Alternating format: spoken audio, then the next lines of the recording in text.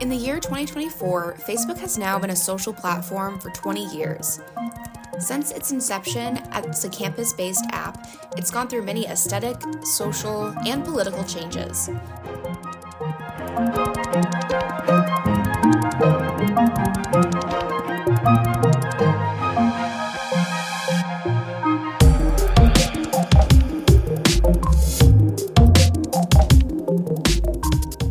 Welcome to the Daily Iowans Above the Fold podcast. I'm your host, Natalie Dunlap. This episode looks back on how Facebook impacted campus life at the University of Iowa in the early years of the website, with reporting from arts reporter Riley Dunn. It was interesting. I think back to that time, and I had a really sweet Kyocera flip phone. I think my spouse, he came 1 year earlier than me. I think he had one of those Nokias, and the coolest thing he had on it was the Snake game. Very basic technology. Then I think about, prior to that, it was just cool that you had a cell phone that you could call from somewhere other than your house. So we thought we were cutting edge by having those types of things, just a cell phone. Our really cool friends had Blackberries. But I didn't have one of those for a very long time. And so social-wise, you still relied on, a phone call to connect or do anything. It was much more in person. You relied on some of those, engagement points, face-to-face engagement points instead of anything digital, because it didn't really exist. That space really hadn't been carved out yet. That's Leslie Prydux, a 2008 graduate from the University of Iowa. She said she found out about the app from her sorority sisters and found the way it encouraged online socialization fascinating. I think it's really accessible, and there's so many positives to it because it allows immediate connection. I also think it reduces a barrier. It removes a barrier for anybody who has any type of social anxiety. Mm-hmm. Right? Online, you can connect easier. You're not questioning. You're not worried about what you're going to say. You can kind of think about what you're going to say. You can craft it. You can make certain that it's perfect. Kimbrew McLeod, the UI Department Chair of Communication Studies, joined Facebook in 2007.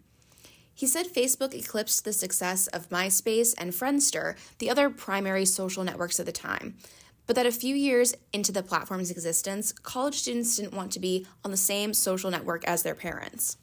It was just so new for a lot of people that I think people were just interested in engaging with it because it was a way of connecting with older friends, and but it hadn't yet gotten the perception, or it had not yet gotten the reputation as the social network for older people, I guess. In many ways, it is the legacy medium of the social networking era.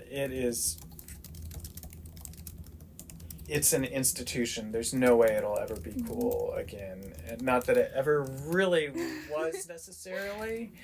But in the beginning, what I will say, another thing that we'll never get back is it was a much more hospitable place to, it was fun. It was before the flood of ads, before the flood of political memes and people fighting with each other. That happens on every other social network also.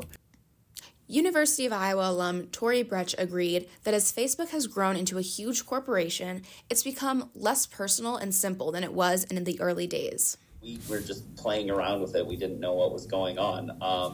But what I missed about the early days of Facebook is that it was much more about friends and family. But for me to be able to talk to my friends from high school that went to different colleges or moved across the country and be able to see their pictures, see their families, that was huge. That was so cool.